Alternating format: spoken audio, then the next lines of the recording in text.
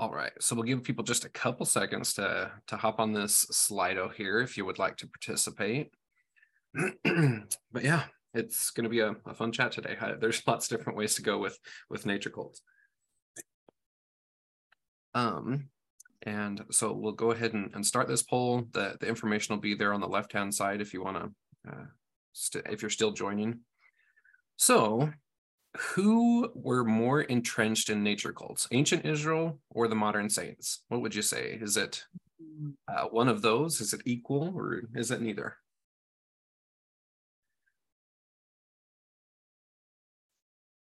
Give just a couple seconds to hop on this.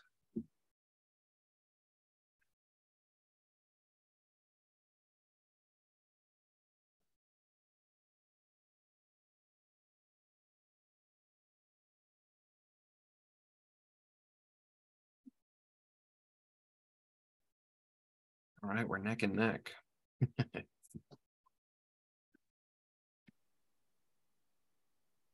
That's only 2 people that have voted. Oh. Yeah, how many did we got on so far?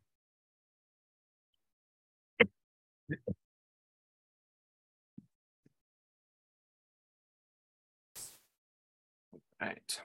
Oh yeah, just reading the chat here. Welcome, Jennifer. Yeah, we're excited whenever we can have you.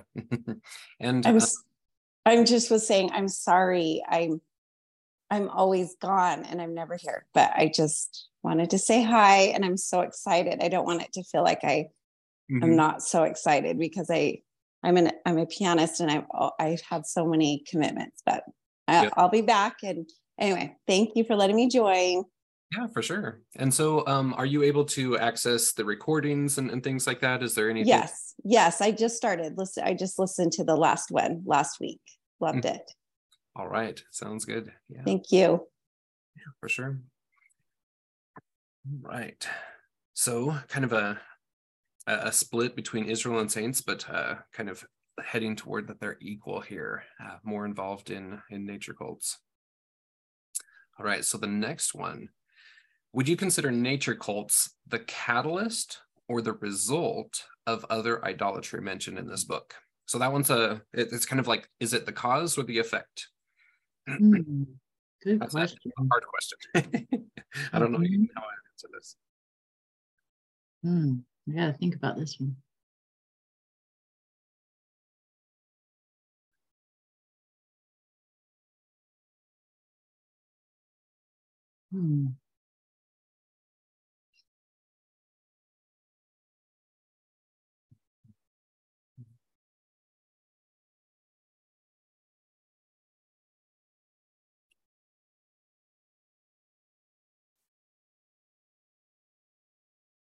I think this is a good one to maybe post on the Facebook. Yeah, Claire says there should be a category, not sure. Yep. Yeah, I should have put that in there as well. Because this one's a hard one too. I had to really think hard about it. I haven't thought that hard in a few days. What comes first, the chicken or the egg? You know? That's too early. All right. So being a result in both, kind of in there with a neither. Yeah, very interesting. All right. So what is the opposite or a sacred equivalent of nature cults? So if Satan is working so hard to imitate or twist a good thing, what's the good thing? And this is also another hard one. It's like, oh, I have to come up with words. How do we answer this one? I'm not. So you can type in any kind of word or phrase there that you'd like. Oh, okay. I guess I've got to enlarge my screen or something.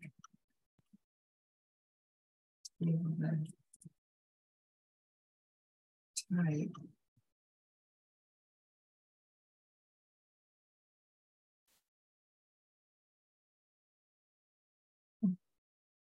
Cameron, I don't know why I've been able to do polls before, but I don't seem to be able to do this one.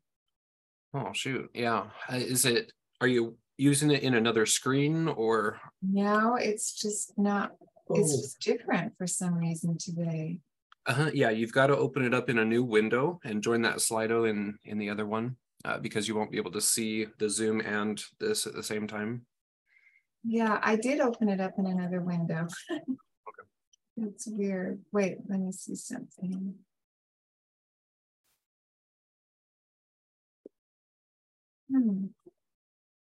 I can see everything. I just can't. Mm-hmm.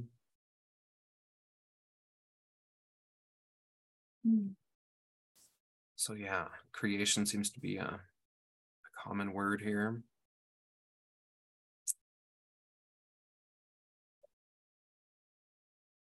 All right, so yeah, well, we'll take a look at that and see what we can do to get that fixed for you next time. Yeah, sometimes the Slidos are good, sometimes they're not, but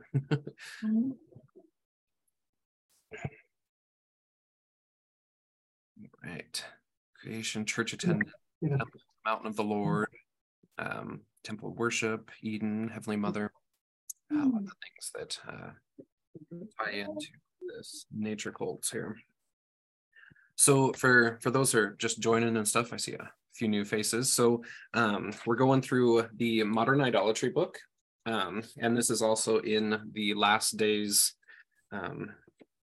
It's one of the sections in this book, and today we're talking about nature cults. We're just taking one chapter each week, so it's just a couple pages, but man, these have been some very interesting discussions talking about modern idolatry. So I kind of debated like where I want to even start out with this. So let me start with where we're headed, right?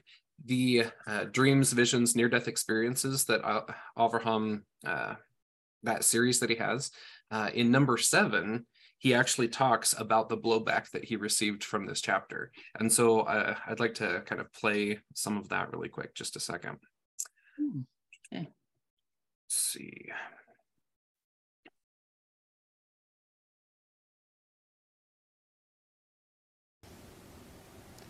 When I read Visions of Can you hear that? Glory, and I saw what Spencer had seen of the Tahitians, I knew in the from the Book of Mormon that was also happening to the Nephites who had apostatized. And we'll read that in a minute. Because apostasy, that's where apostasy goes. Ultimately, it goes there. When I wrote my book, The Last Days, I had horrendous opposition to it. Because it was my second book with Desert Book. Because I had talked in one of the sections in my chapter on modern idolatry about the satanic cult, or about a nature cult. And I knew nothing about satanic cult at that time, or nature cults. I was just simply borrowing from Isaiah what he had to say about it, which we'll discuss in a minute. And then I was contacted by 2 psychologists, one in Logan, one in Salt Lake, independently, and a caseworker in Burley, Idaho, who were deprogramming satanic cult victims. And they said to me, they called me out of the blue and said, you have exposed the cult, which I knew nothing about any cult, in your book, The Last Days, and they're going to kill you. And I thought, no, come on. And so they said, we're going to do a strategy. Let them know that we know, then they'll back off. And so later on, when some actions were taken against me, the cult, they reported back to me, took credit for my defamation. And so there, I'm not speaking from ignorance when I'm talking about these things. I'm speaking from personal experience with it. And you can take that how you wish, you know. So just kind of a interesting little teaser as we, after modern idolatry, we're going to head into the dreams, visions, and near-death experience series. And that's just like one of the little nuggets that you get in there that you don't get anywhere else.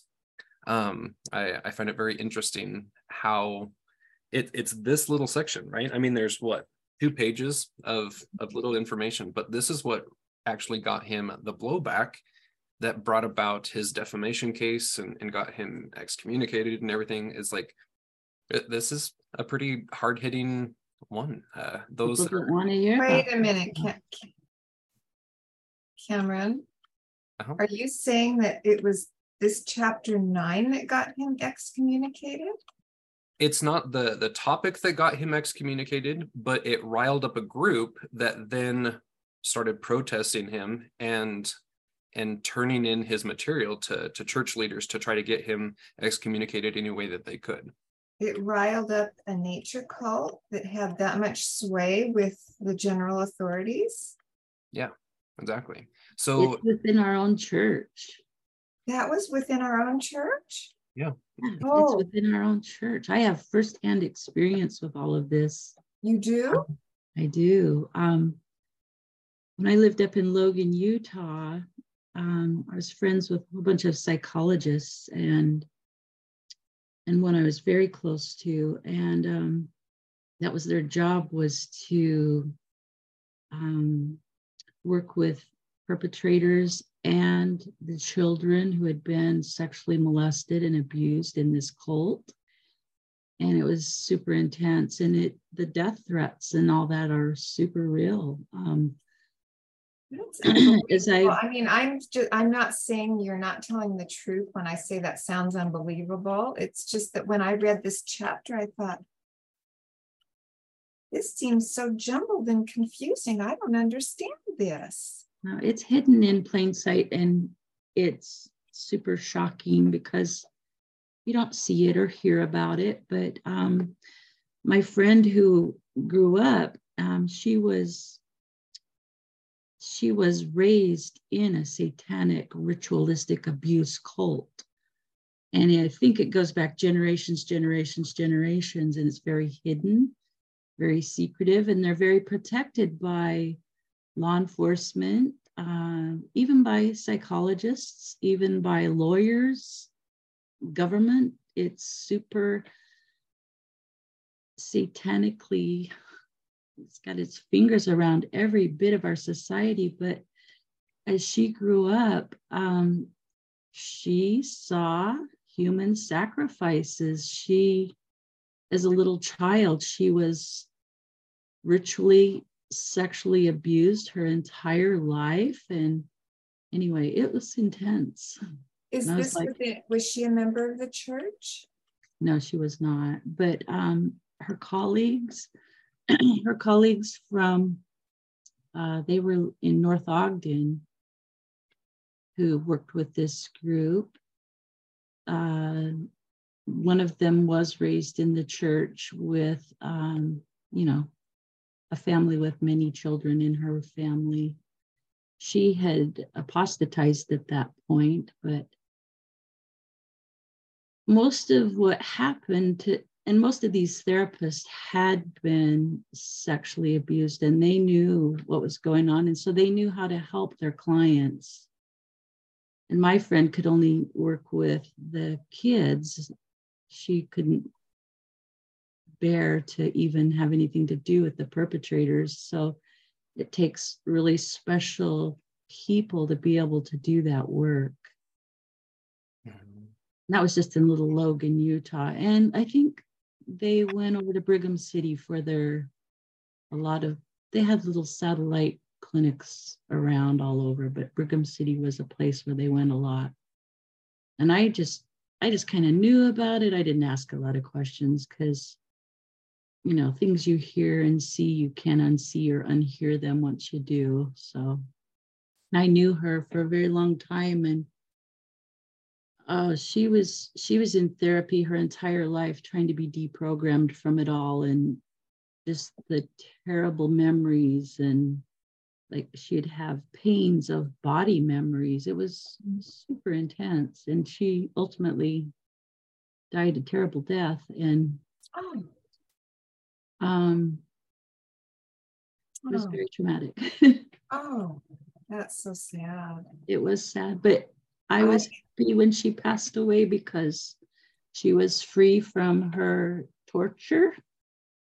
And actually, my daughter and I did all of her temple work. So, and in the temple, this was 2 years ago almost, in the temple, my daughter was sitting up in the celestial room in the Portland Temple, and she saw her come, a vision in her face that she was there, and she just said to my daughter, "I'm so happy."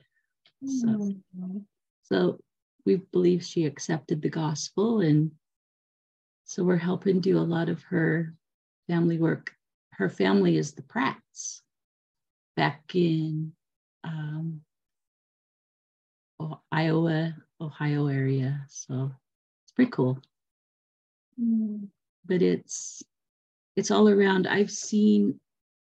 Because I'm open up to it. When my friend was here in Cottage Grove she was a psychologist herself, and she was doing,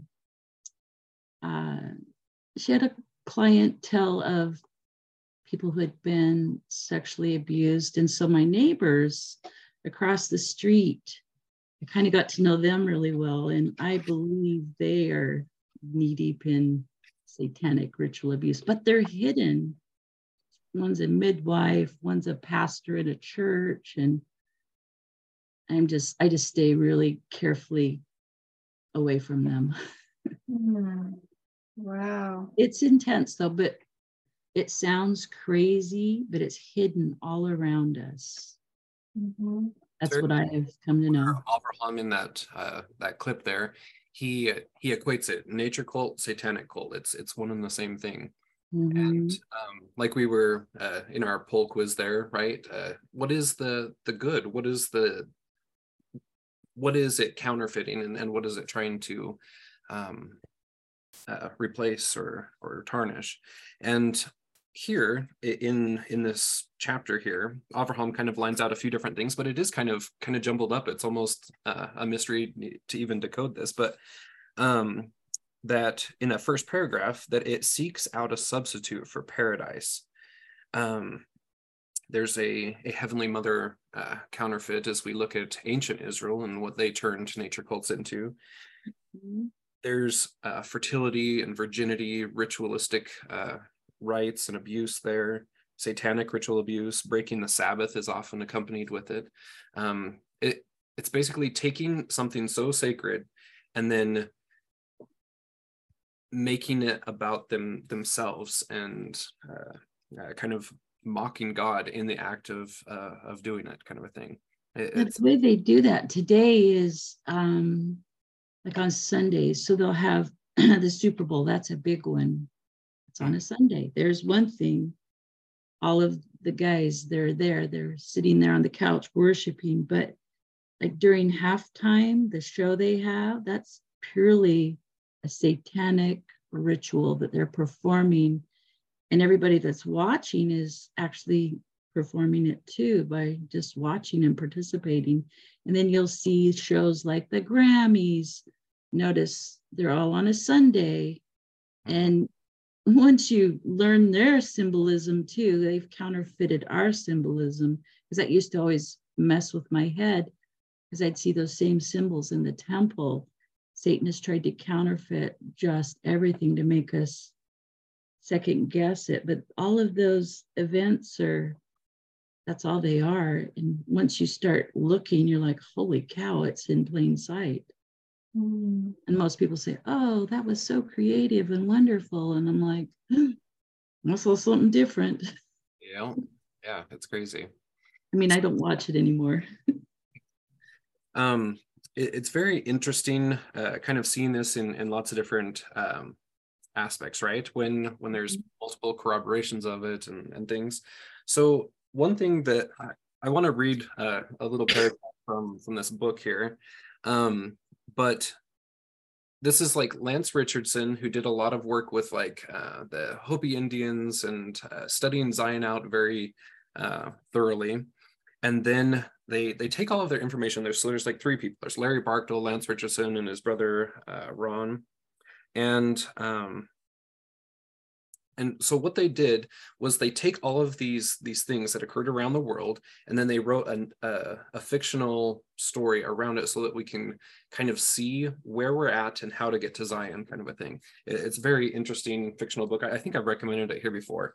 Oh, But it's all blurry. Hold it back. Zion seeking the city of Enoch. Because I've got my camera set so that it won't autofocus. Okay. Anyway, so let me read this paragraph here. So to kind of set it up,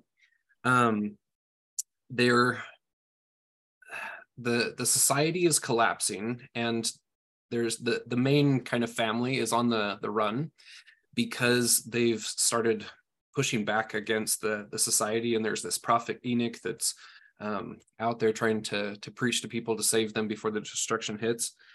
And so this son Enos, again, this is all historical fiction, but you're going to see some familiar names here. But Enos was part of kind of the military. They call it the Rahaj.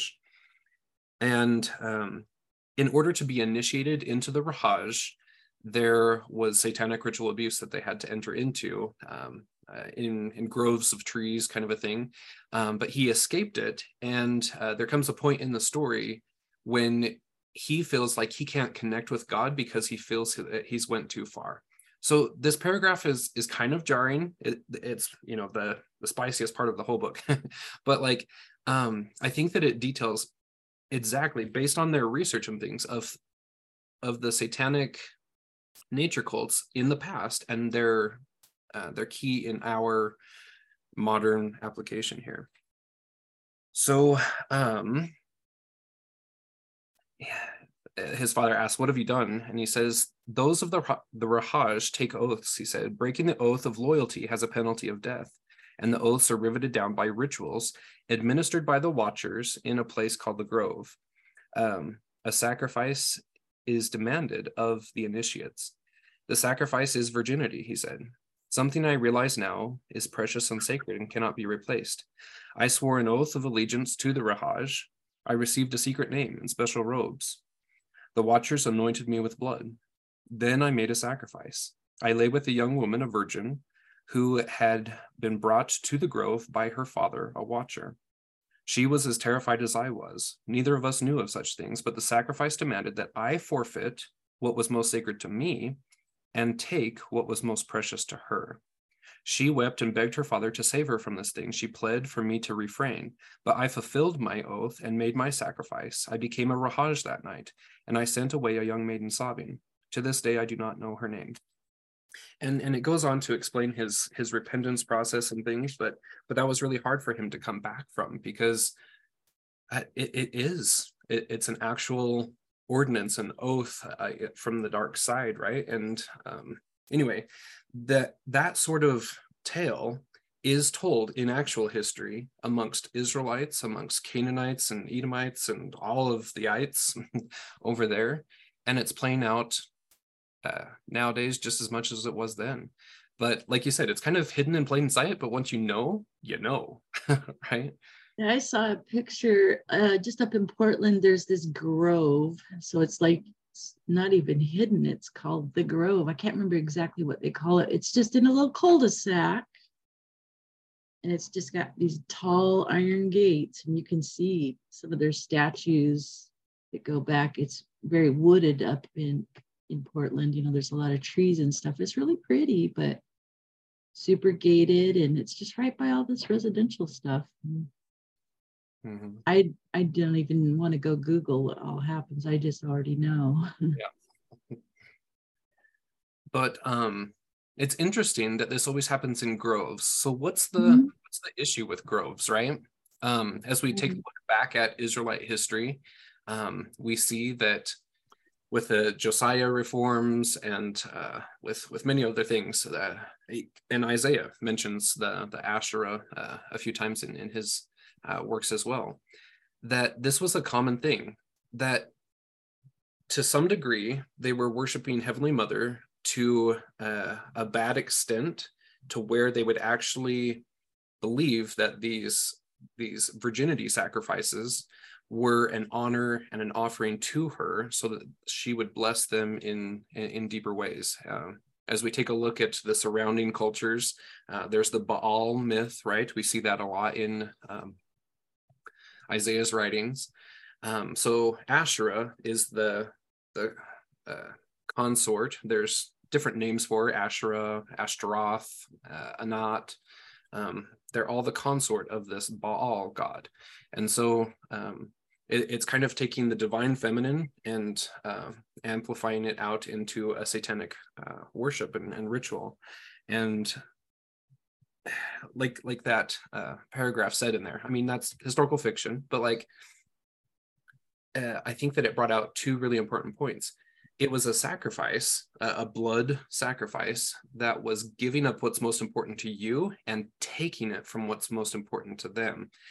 Both parties are not willing, but yet they're doing it because they feel like they don't have another choice. Like they want to enter into the Rahaj, or they think that they're doing something else. There's a big brainwashing element to the ritualistic abuse, or else it wouldn't be happening, right? Satan's so crafty and getting in there and really thwarting it, spinning it out of control. But anyway, it's quite wild.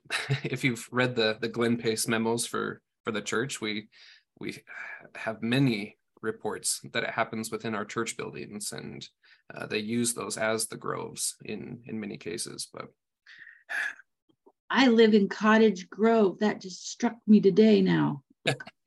Ah! That's the name of my town. My stake president, he calls it the Sacred Grove when he drives here. Mm-hmm. Yeah. And then what Claire says here in the chat, that this seems like some of the things that the prophets who wrote in the Book of Mormon refrained from giving details of these types of sins because it's so horrific. Yeah. Once you understand what was happening anciently in Israel and what's happening today, then when you're reading the Book of Mormon, you're like, oh my goodness. No, exactly. And in 2020, when all of this came to my attention, I was like, we were doing Book of Mormon that year, and I'm like, this is it. I can see it now. I could see it in the Book of Mormon. Yeah. How many times in the Book of Mormon does a prophet or somebody kind of detail out, I hate to even speak of these things with your tender wives and children, right? But like, this is happening, and we have to acknowledge that Satan is very real and counterfeiting true principles and things. And so, like, one of the things that's really popular today, right, is kind of a divine feminine movement.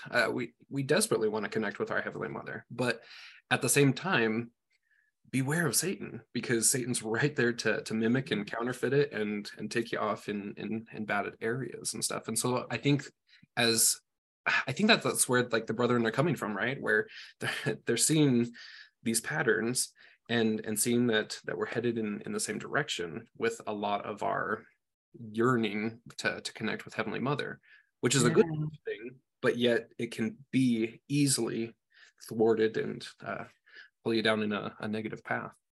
Remember, that happened in my stake. What was it? It was during the pandemic. It might have had to have been June 2021 when we had a Divine Feminine Women's Stake Conference, and we all were sitting there and couldn't believe it. We did a big backlash to the stake president, to the Relief Society president, and this is through Eugene, Oregon, super liberal, and they did nothing. It was A-okay with them. But we were instructed in that stake conference to pray openly in our meetings to Heavenly Mother. So it was pretty, I mean, I'm a rule follower, you know. I do pray to Heavenly Mother in my own, prayer time, but I do follow the handbook too of what it says we should do. But it was Carolyn Pearson, some really famous authors and artists that had quite a bit of fame. I can't remember the artist's name. She was from Utah, but they got really feisty at the end about what we should be doing. And a whole bunch of us, I guess at my ward, I was at home watching, and in my ward, our Relief Society president shut the recording off. And it was it was intense. And then that next fall came the talk from, I think it was Elder Renlund, about, it was in the women's portion of the general conference about exactly that. I'm like, they're talking about exactly our stake. Our stake did that. Yeah. That's interesting.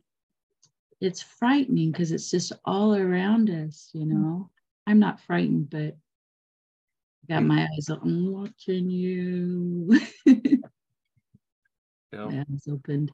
It was interesting a couple of weeks ago when I said that I was excited for the nature cult chapter or whatever, because it's it really opens your eyes really wide to things. But as I was saying that to somebody, they're like, isn't that just about like environmentalists and tree huggers and things? But here's something that I would pose to ask that question. They're on the top of 36. It says that in a similar manner, God makes an end of them in that day of his burning wrath. Does God care if we are tree huggers and environmentalists and, just, I don't think that he is condemning that action to full on, like, we got to get rid of them, of this burning wrath at the end days, right? But it's what accompanies a lot of the environmental type of movement. We've seen it with the hippies back in the day, drug and sex and the rock and roll culture and things. It's just kind of the front of it is caring about environment and things like this, but inwardly they're just wanting to escape reality and not take responsibility for their own actions and escape consequences and things. Sorry.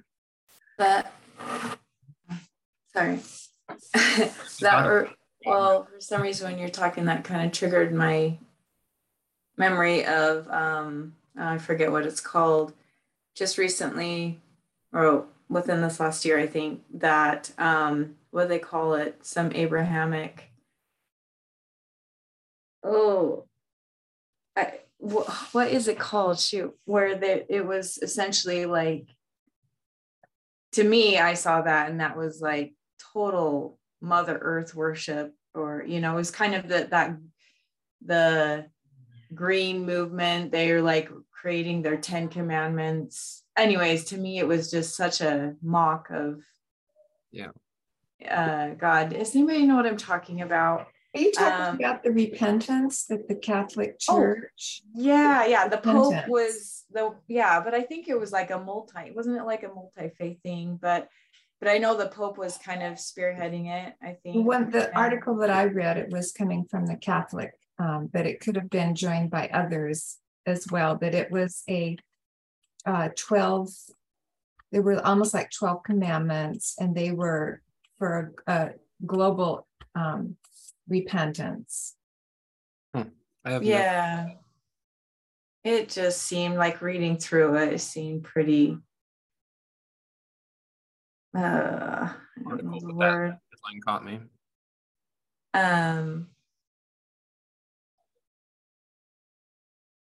Anyways, I don't know, just that came to my mind as you're I think that there's a fine line too, because the earth has been created for us, and there's a certain sense of responsibility and stewardship and reverence that we, as God's children, should feel in our hearts. It's not so much in the head like, we need to do this or that, but it's really more of a heartfelt connection to our ties to this earth, because we progress with the earth fell with us, we progress with the earth, we're part, our destinies are linked together. And so I think it's really important not to condemn people who truly, I'm sure that there are people that are more corrupted in their desires to protect the earth. Certainly it can be perverted. But to care for it as a loving daughter of a loving Heavenly Father, to me, is an extension of the heart, and also an awareness that the earth and our destiny and the earth's destiny are tied together in a divine way. Yeah. Oh yeah, I definitely believe that.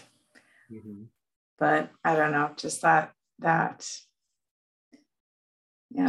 It's very interesting, right? How we can take the good thing, the true purpose of it, right? We learn that in the endowment. To our purpose is to tend and take care of the garden, to have joy therein, to multiply, replenish, and yet Satan's very tricky to make a little tweak here, make a little tweak there, and before you know it, there's ritual sacrifice going on and totally off base. And so always making sure that we're focusing on the good, because like he says here, of course, outdoor recreation isn't itself idolatrous.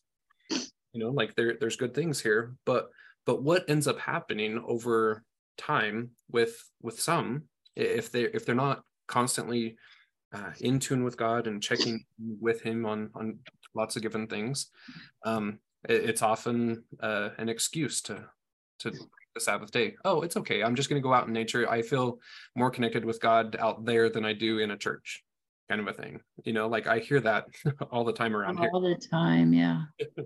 And it's okay, we're with our family. It's okay if we go out boating or doing different things out in nature, as long as we're with family. We don't need to go to church.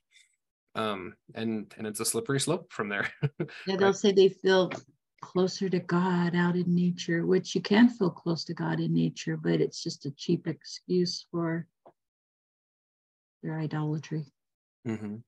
Yeah. And so I would like to kind of switch over to exactly what Lisa's talking about there and stuff. Like, so let's brainstorm. Like, what are the good ways that we can take nature cults, flip it on its head, and make sure, how can we check ourselves all the time? How can we help others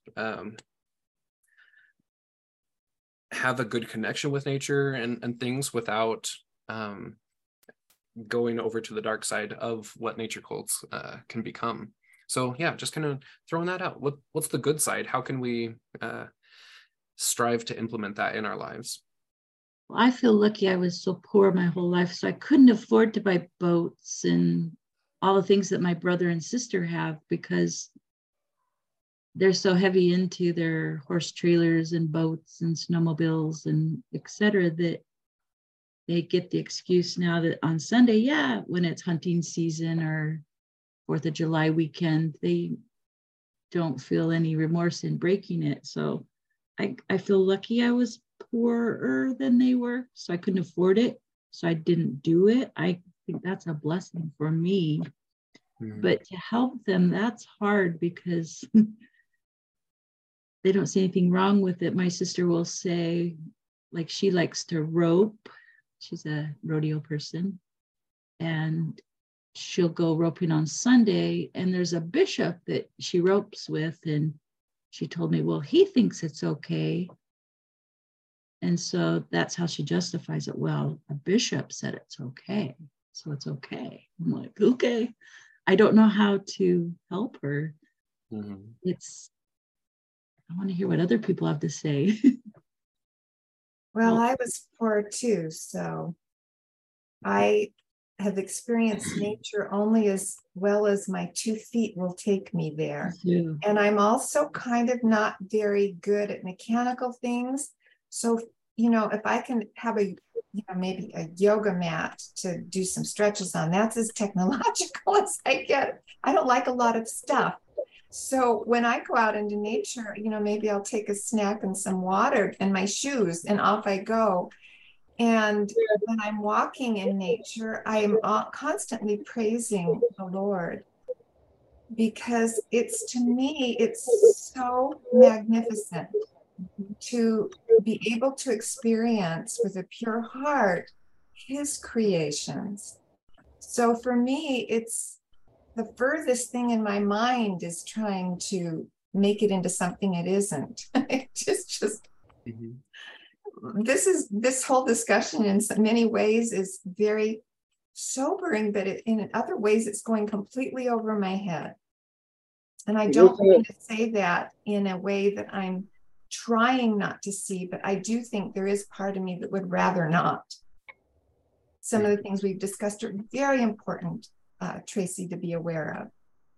But, you know, for me, I could easily just like pull a curtain over my mind on those things. But I think it's important to be aware.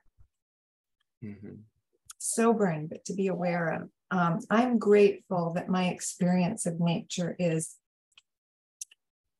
has been pure and has not been tainted. Mm-hmm. Very, very grateful. I think you're right on that.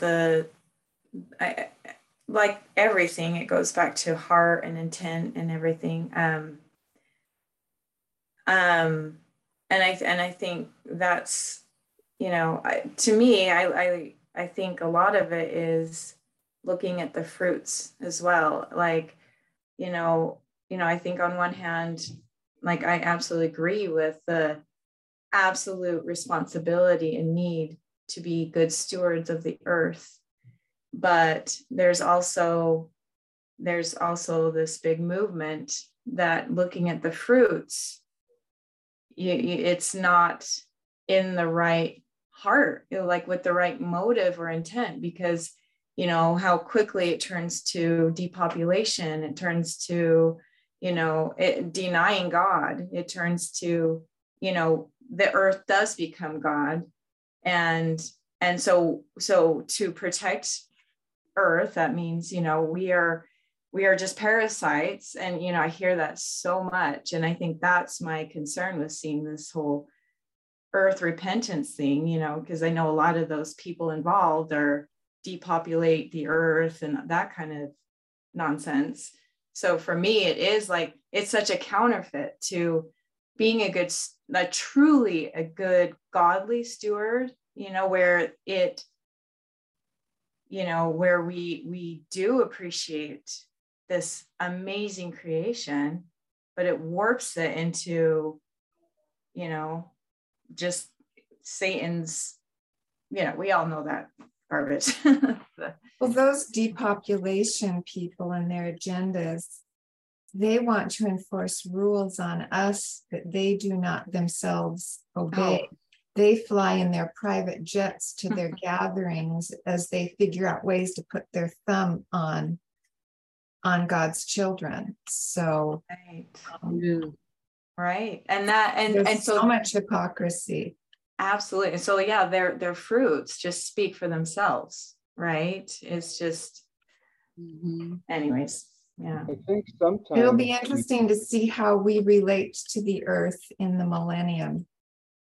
Mm-hmm. I'm sure that there will be many eyes that are opened to how natural it is to care for God's creations. And it's not something that should be perverted. Mm-hmm. Yeah. Cameron, doesn't it tend to go with, I mean, it's all about the commandment that God says to keep the Sabbath day holy. Right. That's part of it. And sometimes we want to say, look at these people that want to go out and on a Sunday and be in nature. But it's okay for us to sit and watch the Super Bowl at home because we're not out going into nature and stuff. So it really, God says there's a great litmus test on who's his people and who are not. And it's very simple. Who keeps the Sabbath day holy are his people. Who do not keep the Sabbath day holy are not his people. And so the question then says, what is keeping the Sabbath day holy? And he doesn't make it a hard thing to understand. He says, you're building the kingdom. You're taking care of the poor. You're taking care of the less fortunate. You're getting out of yourself and thinking about others and how they can be helped. That's very simple. You can't, twist it to mean different things, but we try to do that as well. And sometimes we want to say, well, these people are not keeping the Sabbath day holy, but I am to a better degree. I don't keep it completely holy, but I do better than them. Mm-hmm. And that's not what God says. God says, if you keep it, you're my people. If you don't keep it, it's a sure witness that you're not my people. So when people say I can do this on the Sabbath, okay, let's go to the scriptures. Does the scripture say that's what the Lord expects on the Sabbath? It's his day. It's not your day. It's his day to give everything you have to him by helping other people mainly and getting out of yourself. So I think that sometimes we get caught up in the little things when it's really simple what the Lord says, but we don't want to really listen to that because then it affects us. Yeah. Yeah, I love it because it kind of goes back to that that one question that I asked at the very beginning, right? Of what came first, the chicken or the egg? Is nature cults the catalyst or the result of other idolatry? And like what you said there, it all comes back to kind of the Sabbath day, right? Like when you have whatever fruit you're bearing, it's either keeping the Sabbath day or not, and you're either his people or you're not. It's very black and white. And so in many ways, nature cults is a catalyst for other things, and in many ways it's a result of other idolatry. But regardless, when it comes back to the basics, I think it all really does come back down to that Sabbath day worship that you were talking about. I get really extreme, I think, sometimes with it, but like I used to love to go for walks and stuff, but I'm now even very careful about, okay, are you exercising? Because I would consider that for me breaking the Sabbath. So sometimes when I do a walk, it'll just be on my property, not very far, just admiring nature and stuff like that. Because I think a lot of people, they'll like go to church and then go to the coast. And I don't know, I sometimes get worried that, okay, that's breaking the Sabbath because it's too recreation-y for that. You know what I mean? But it's hard when you live in a pretty place like I do for people. I don't think that's uncalled for. Didn't Michael and Jehovah have a conversation about the earth? Isn't this beautiful, Michael? Yes, this is beautiful. I mean, we should adore the earth. It's a great place for us to progress to another place, and we should appreciate that. And I don't think it's so much what we do, but the attitude in which we are doing it. Are we thinking only of ourselves while we're looking at things or appreciating beauty? Or are we also thinking, Heavenly Father, this is beautiful. Thank you. And how do you want me to help Joe over there? I mean, it's got to be part and parcel. It isn't just this, and all your thoughts have to be helping the neighbor. You can appreciate what God has given us, and that's not wrong.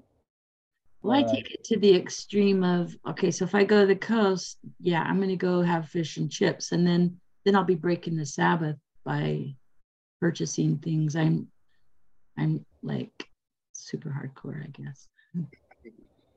But is it you purchasing? Is that breaking the Sabbath, or is you purchasing making other people break the Sabbath? Right, both. Do you worry more about you breaking it, or what you're causing other people to break? Right. I don't do it. I don't either. But I'm scared to death because I do many other things. I'm trying to say I can eliminate this one. Mm-hmm. But yeah, very interesting. Mm-hmm. I think a lot of it just comes down to intent and everything, and making It sure is intent. The intent of your heart. Mm-hmm. So my question, just after reading this chapter, was, the very first sentence in the chapter, saying the prophet Isaiah refers to nature worship that is prevalent among God's people. And while I, like just in our discussion, I'm thinking God's people referring to God's covenant people, right? Mhm. And so that's just kind of, because that's kind of Isaiah, right? It's okay, he was speaking to God's covenant people, Israel, and now like, and it applies to God's covenant people today. Is that a fair? Mm-hmm. Okay. I'm like, make sure I'm clear on that first, because that's just how I see it. I'm reading and like, hey, this applies to us. So how does it apply to us? And while, yeah, definitely there's the Sabbath breakers, which I can, I'm sure I do as I'm trying to do better, but like there's the, go play on your toys on Sunday. There's these kind of things. But to me, like the which is, I guess that's, the Sabbath breaking is huge. That is what, big part of what brings on God's wrath. But I don't know. I'm just wondering, like, and I totally know and believe that the satanic cults, the nature worship that he says it is, exists and stuff, and probably like Tracy was saying, like to a far greater degree than I want to even believe. Mm-hmm. But anyways, my thing is like, as he's saying, it's prevalent among God's people. I mean, do you guys think that to me, the big nastiness of the satanic cult, the nature worship in that sense, like, are we thinking there's a tie to like God's covenant people in that sense? Or do you guys see it more as just the fact that we are more on the breaking the Sabbath side? Anyways, I ramble. No, you're good. Aren't there three ways that, I mean, you've got the covenant people that live the Mosaic law. In other words, thou shalt not do this on the Sabbath. And then you have the higher law that says, here's what you should do on the Sabbath. Mm-hmm. Doesn't tell you don't do this and don't do that. The higher law says you need to open up, you need to go out and search, you need to build the kingdom. The lower law says don't do this, and don't do this on the Sabbath. And then you've got the people that don't even know who God is, that don't believe in that kind of thing, and they have no covenant with God. They just don't, and they can't receive the blessings for living the covenant. And whether it's in our day, we still, many of us, live the Mosaic law. Right. When we have presented to us the higher law, and the higher law never says don't do, don't do, don't do. It says here's what you need to do. And so our decision becomes not to do it because God said don't do that. It's we need to do this because God says this is important to do. Which is being taught so beautifully as we're studying the New Testament. That summarizes that so perfectly. Yeah. I love how Isaiah is such a masterful writer for the end times, a very excellent apocalyptic prophet, where he's taking what he's seen as his contemporary Israel that is bringing upon themselves the condemnation of God. They're going to be scattered here pretty soon. And then he's projecting forward to the end time saying, you guys are doing the exact same thing, if not worse. And here's how it's compacting and growing into things. And so it's interesting what Isaiah is bringing out about the nature cults. It's kind of a threefold headed beast, right? So you have the groves and the Asherah worship, because they're always whoring after other gods. They never want to acknowledge the one true God. They're always going after the other gods and performing rites and rituals to them, in this case Asherah.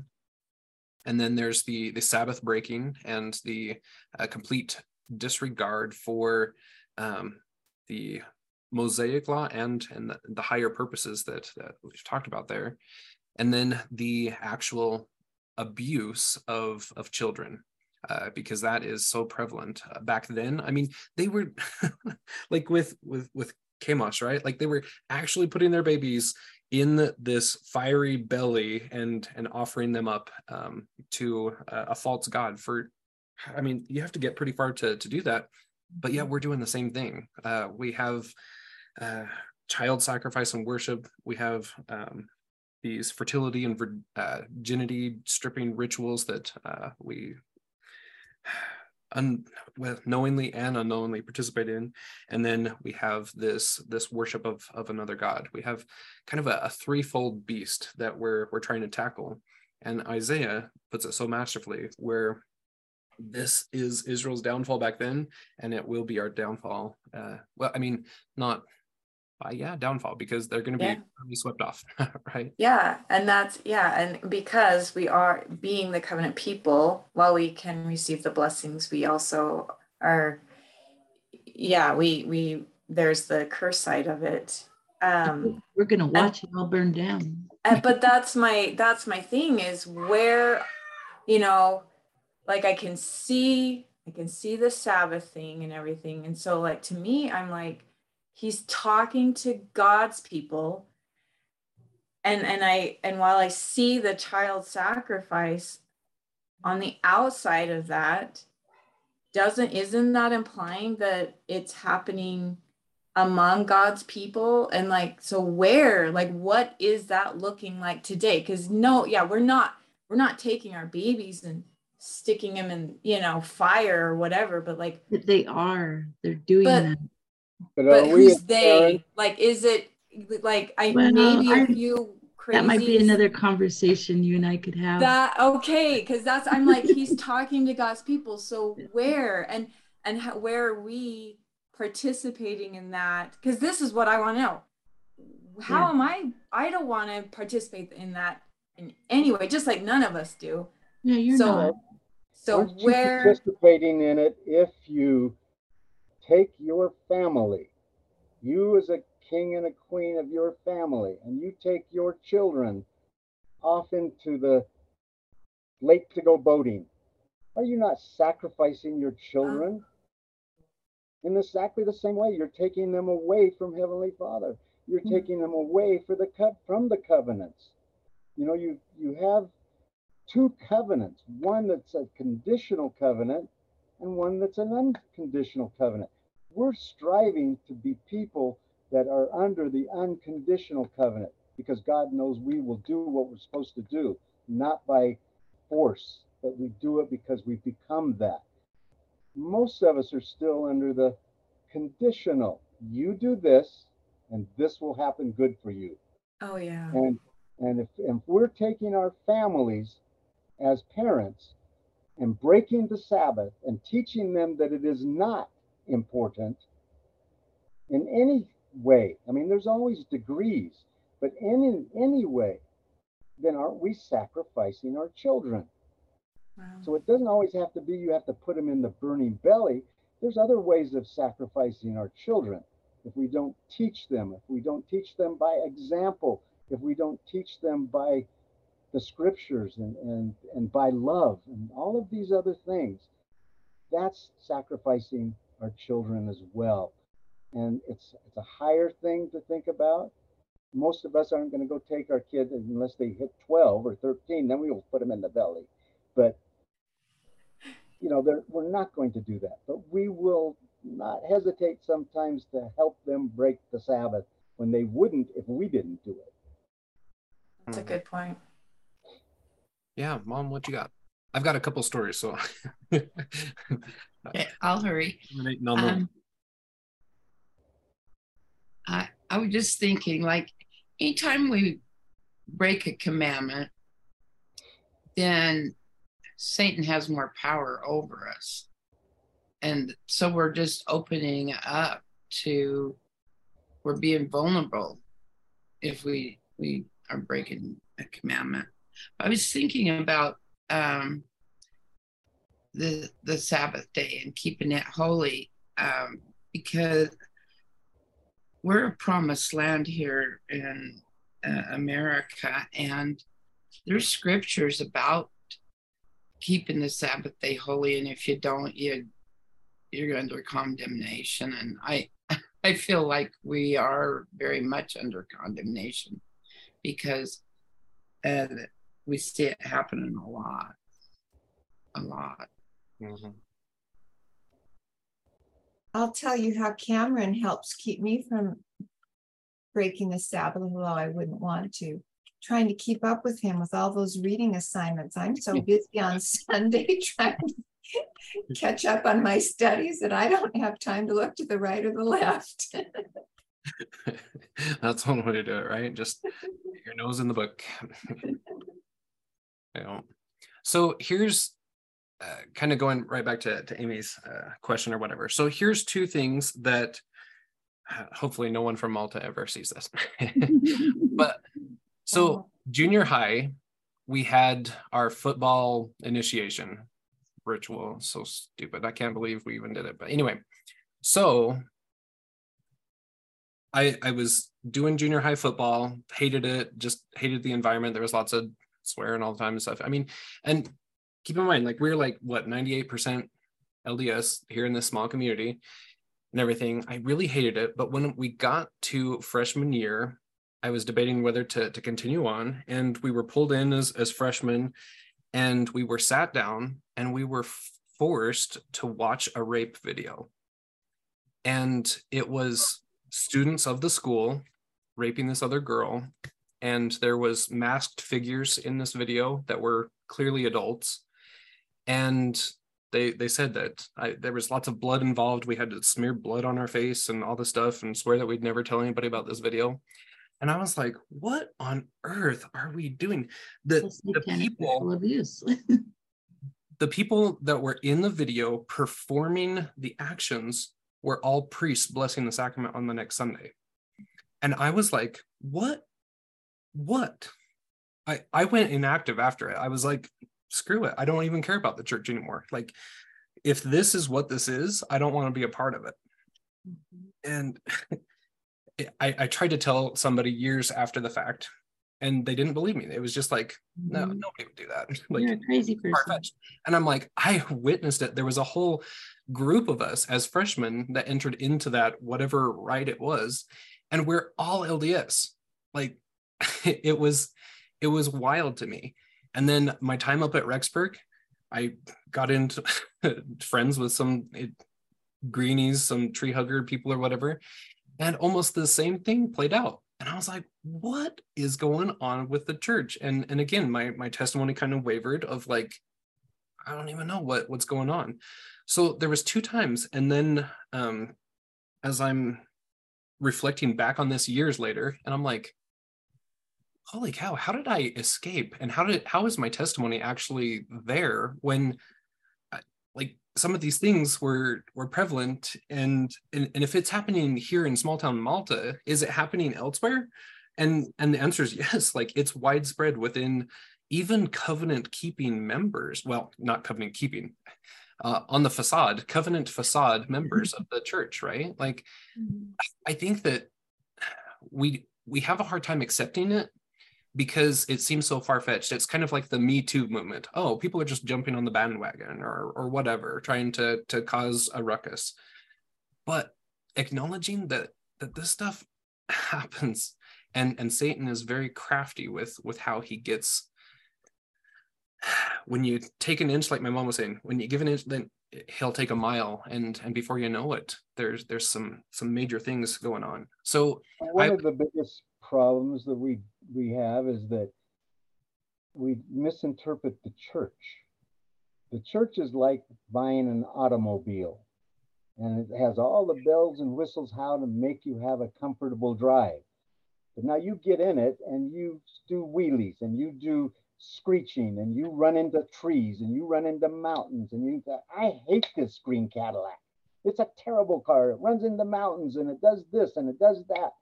The church is a vehicle to get us to Christ. But we drive the vehicle. So we're not perfect. And when we get into the car, we get into the vehicle, we make sometimes really stupid mistakes ourselves, Other people make stupid mistakes, and it doesn't matter whether they're in leadership or not. If they were perfect, they wouldn't even be there. So, I think sometimes we blame the church when we look for the enemy, but the enemy is us.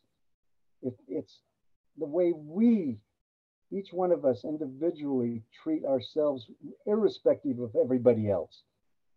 God wants us to become something. He wants us to become something that has nothing to do with don't do and do. And it's who we become. And that's an individual thing. The church just helps us get there in a comfortable way if we will listen and follow. But we want to do it our way sometimes. And sometimes that's, but we always end up blaming the church. And it's not the church. The church is the vehicle. It's those of us that are in the church that are less than perfect that cause these problems. And you've got to recognize that and not blame the church. Mm-hmm. No, for sure. And then one other aspect of it that I think with the Chemosh of ancient Israel times where we're sacrificing children is our modern abortions. I mean, they run rampant within the church itself. Two of my classmates had abortions that their parents are like, oh yeah, we'll just go do it, no problem, kind of thing. And it's like, where did that become okay? But I think that thou shalt not kill. Like and stuff. But yeah. Plain. Yeah, exactly. Like Ricky's saying, we have to check ourselves and our intent and all of these different things, and not just be blaming the church as a whole, but recognizing that within the church that there are, because sometimes we kind of have our rose-colored glasses on, right? Like, oh, the church is perfect, and no way anything could bad like that happen. Like when a bishop falls and becomes part of a sex trafficking ring, we just like, oh, that's a one-time thing. But realizing that we're all individuals and we have to not judge the church, but judge ourselves. Yeah. So this was like one of the hardest conversations today. I mean, one of the most sobering, kind of almost depressing ones, but hopefully we've taken nature cults, unpacked it and understand it a little bit more fully. But yeah, I don't know, any final kind of comments or questions or anything? Did you get to go through all of the things you had saved up for the end, Cameron? Oh, yeah. Okay. You want to miss those. I appreciated Tracy's written comment about another way that children are sacrificed. Mm-hmm. Yeah, I haven't kept up with the things here. So is it like the snowmobiling or no, down further public school? One place we sacrifice our children. Letting them go to public schools. So she says, now I'm a public school teacher. I take very good care of the children under my care. I cast out Satan often. I will not let my kiddos see or read materials that are indoctrinating them to evil. But now I know what I know. I would never let my child go to public school if I had to do over. Which, yeah, I mean, exactly. It was interesting. If you're taking some church history stuff, like public school was a very big no-no in the early church. And yet that's another thing that we've kind of... Why, yeah. I actually almost did homeschool my daughter. I came super close to it because I was unemployed at the time. And I could have done it. I came super close to doing it. And I'm like, oh, I was being prompted. And I was out of the church at that point, but I was still being prompted. I can look back and see all the times. Ah, you dummy. Yeah. And then what Rike says in the chat there, in Germany, our children have to visit a school. If not, the police will come. The parents will be in big trouble. We may send our children to a private school, but it costs a ton of money, right? Like, I mean, the costs are astronomical sometimes with private schools. But those aren't safe either. Yeah. That's got to be a really hard place to be in, just not having that option. I feel so blessed to have that option, because not everybody does. I mean, yeah, you threaten to have your kids taken away. How horrible. Yeah. But yeah, so Anna is like, oh no, Oh, Anna, I'm so sorry. shoot. I reminded everyone about time changes because in Oh. Intermountain West, yes, we had our daylight savings. Was that just last week? Yeah. So sorry, it's on my to-do list every time change to make sure that everybody knows that we got to adjust for it. But yeah, Arizona, I don't know about Germany. Probably. Yeah, she probably missed it too. Sorry about that. But yeah, I'll send out another reminder next week about that time change so that we get that and everything. But yeah, right now it is